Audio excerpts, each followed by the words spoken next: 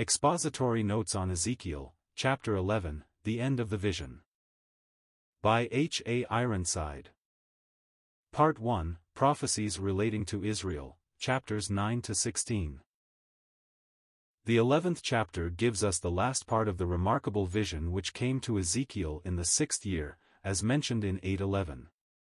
The prophet still speaks of what he saw when, by the Spirit, he was given to behold conditions prevailing in Jerusalem, and God's attitude toward them. The Lord made these things known to him in order that he might press home upon the consciences of those who had been taken captive the importance of heeding the word of the Lord as given by Jeremiah, a brother prophet, that the captives should settle down in the lands wherein they had been placed by their conquerors, and should build houses and plant vineyards and prepare for a stay in the land of the stranger for a period of at least 70 years, during which time the land was to keep Sabbath. Against this command many revolted. They supposed the Lord would intervene and open the way for them to return to Palestine. False prophets, who had risen up, encouraged them in this expectation. It was against these men that many of Ezekiel's messages were directed. Moreover the Spirit lifted me up, and brought me unto the east gate of Jehovah's house, which looketh eastward, and behold, at the door of the gate 25 men, and I saw in the midst of them Jazaniah the son of Azar, and Pelatiah the son of Benaiah, princes of the people.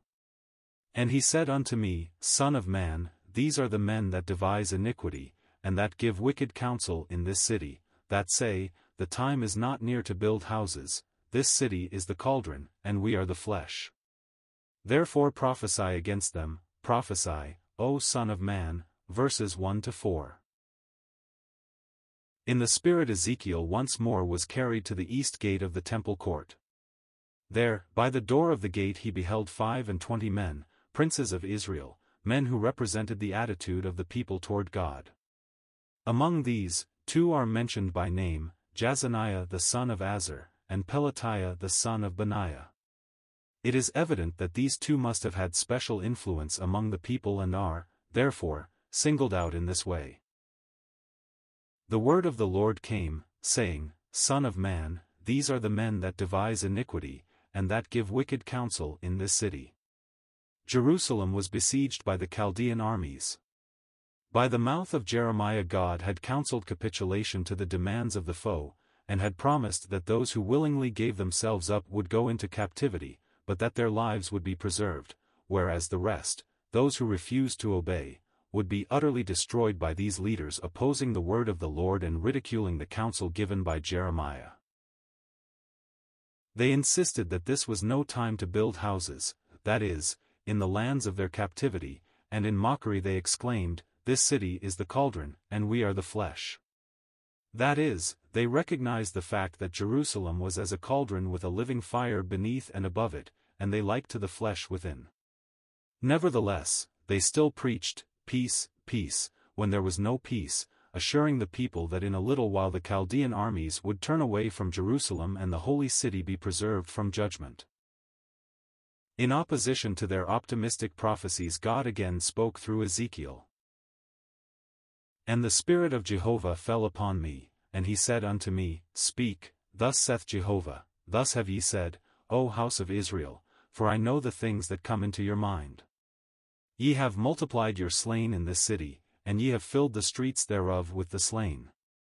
Therefore thus saith the Lord Jehovah, Your slain whom ye have laid in the midst of it, they are the flesh, and this city is the cauldron, but ye shall be brought forth out of the midst of it. Ye have feared the sword, and I will bring the sword upon you, saith the Lord Jehovah. And I will bring you forth out of the midst thereof, and deliver you into the hands of strangers, and will execute judgments among you. Ye shall fall by the sword, I will judge you in the border of Israel, and ye shall know that I am Jehovah.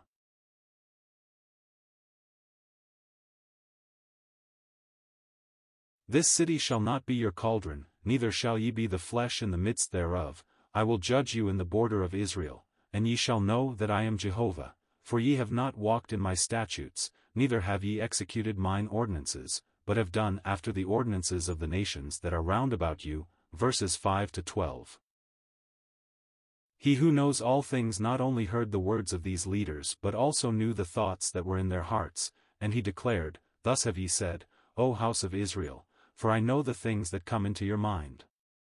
The slain had been multiplied in the city, and the streets filled with dead bodies.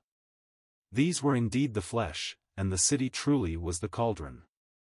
And in accordance with the word of the Lord through his prophets, Jerusalem would be taken by the enemy, and those who were not slain would be brought forth out of the midst of it and delivered into the hands of strangers who would be God's instruments to execute judgments upon the inhabitants of Jerusalem.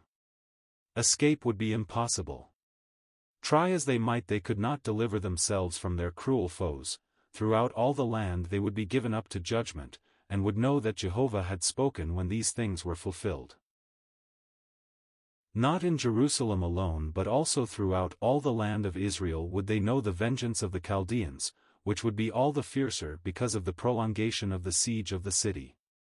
Israel had no title to cry for help from God, for they had not walked in his statutes nor carried out his ordinances, but they had behaved themselves in accordance with the ways of the heathen round about them.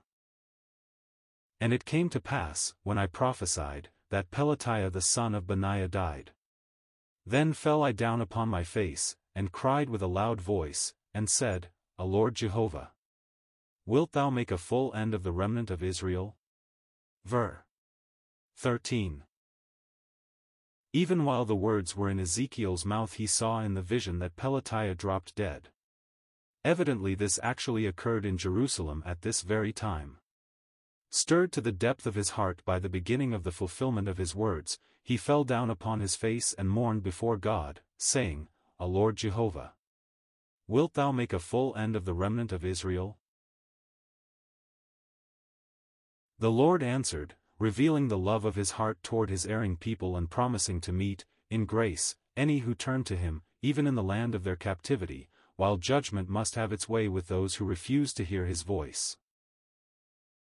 And the word of Jehovah came unto me, saying, Son of man, thy brethren, even thy brethren, the men of thy kindred, and all the house of Israel, all of them, are they unto whom the inhabitants of Jerusalem have said, Get you far from Jehovah, unto us is this land given for a possession. Therefore say, Thus saith the Lord Jehovah, whereas I have removed them far off among the nations, and whereas I have scattered them among the countries, yet will I be to them a sanctuary for a little while in the countries where they are come. Therefore say, Thus saith the Lord Jehovah, I will gather you from the peoples, and assemble you out of the countries where ye have been scattered, and I will give you the land of Israel. And they shall come thither, and they shall take away all the detestable things thereof and all the abominations thereof from thence. And I will give them one heart, and I will put a new spirit within you, and I will take the stony heart out of their flesh, and will give them a heart of flesh, that they may walk in my statutes, and keep mine ordinances, and do them, and they shall be my people, and I will be their God. But as for them whose heart walketh after the heart of their detestable things and their abominations, I will bring their way upon their own heads, saith the Lord Jehovah. Verses 14 to 21. Jehovah's words were addressed, as before, to Ezekiel as Son of Man. His own near kinsmen were among those who had rebelled against the Lord, and they, with others, had been removed far off among the nations, but God would never forget any who, in the land of their captivity, turned to him. He said, Yet will I be to them a sanctuary for a little while in the countries where they are come. The temple might be destroyed. No place on earth would any longer be designated as that where Jehovah had set his name, but no soul would ever seek him in vain. No matter what the circumstances in which his people were found, if any turned to him with all their hearts he would reveal himself to them and would himself be a sanctuary unto them. Moreover, in due time he will gather a remnant of his people back to their own land. Notice the definite promise, I will gather you from the peoples, and assemble you out of the countries where ye have been scattered, and I will give you the land of Israel. And they shall come thither, and they shall take away all the detestable things thereof and all the abominations thereof from thence. When that day comes the remnant will be accepted of God as the nation and will be regenerated. He says, I will give them one heart, and I will put a new spirit within you, and I will take the stony heart out of their flesh, and will give them a heart of flesh, that they may walk in my statutes, and keep mine ordinances, and do them, and they shall be my people, and I will be their God. This promise has never yet been fulfilled. The present return of many Jews to Palestine, while still in unbelief, is in one sense a partial fulfillment of this prophecy. It is, doubtless, preparatory to it. But when the actual fulfillment comes, the people themselves will return to the Lord, they will judge their sins, and bowing before God will confess their guilt, even the guilt, as we now know, of the rejection of their promised Messiah, and when they thus turn back in heart to God, He will establish them in the land, and will give them a new nature through a second birth, even as He does to all individuals now who turn to the Lord Jesus Christ for salvation. But when they do come, there will be no blessing for those who persist in taking the path of self-will and who go on defiantly in their sins. The word of the Lord is, I will bring their way upon their own heads. Then did the cherubim lift up their wings, and the wheels were beside them, and the glory of the God of Israel was over them above. And the glory of Jehovah went up from the midst of the city, and stood upon the mountain which is on the east side of the city. And the Spirit lifted me up, and brought me in the vision by the Spirit of God into Chaldea, to them of the captivity. So the vision that I had seen went up from me. Then I spake unto them of the captivity all the things that Jehovah had showed me, verses 22 to 25. As the vision came to an end and Ezekiel beheld the cherubim lift up their wings with the wheels of government beside them, he saw the glory of the God of Israel over them above. It was evident that God still lingered in mercy, even though that mercy was despised, for the glory of Jehovah went up from the midst, then stood upon the mountain, which is on the east side of the city. This is the Shekinah glory which had dwelt between the cherubim in the holiest of all. It now stood over upon the Mount of Olives, the very place where the Lord Jesus Himself was to stand before He ascended to heaven. The last the prophet saw of the glory in this vision, it still waited there upon the mountain top, as though God was reluctant to forsake His people, in spite of the fact that they had proven so disobedient and hard-hearted. As the vision passed, Ezekiel opened his eyes to find himself in the land of Chaldea on the banks of the Chebar with a group of the captives gathered about him, to whom he revealed all that he had seen and heard.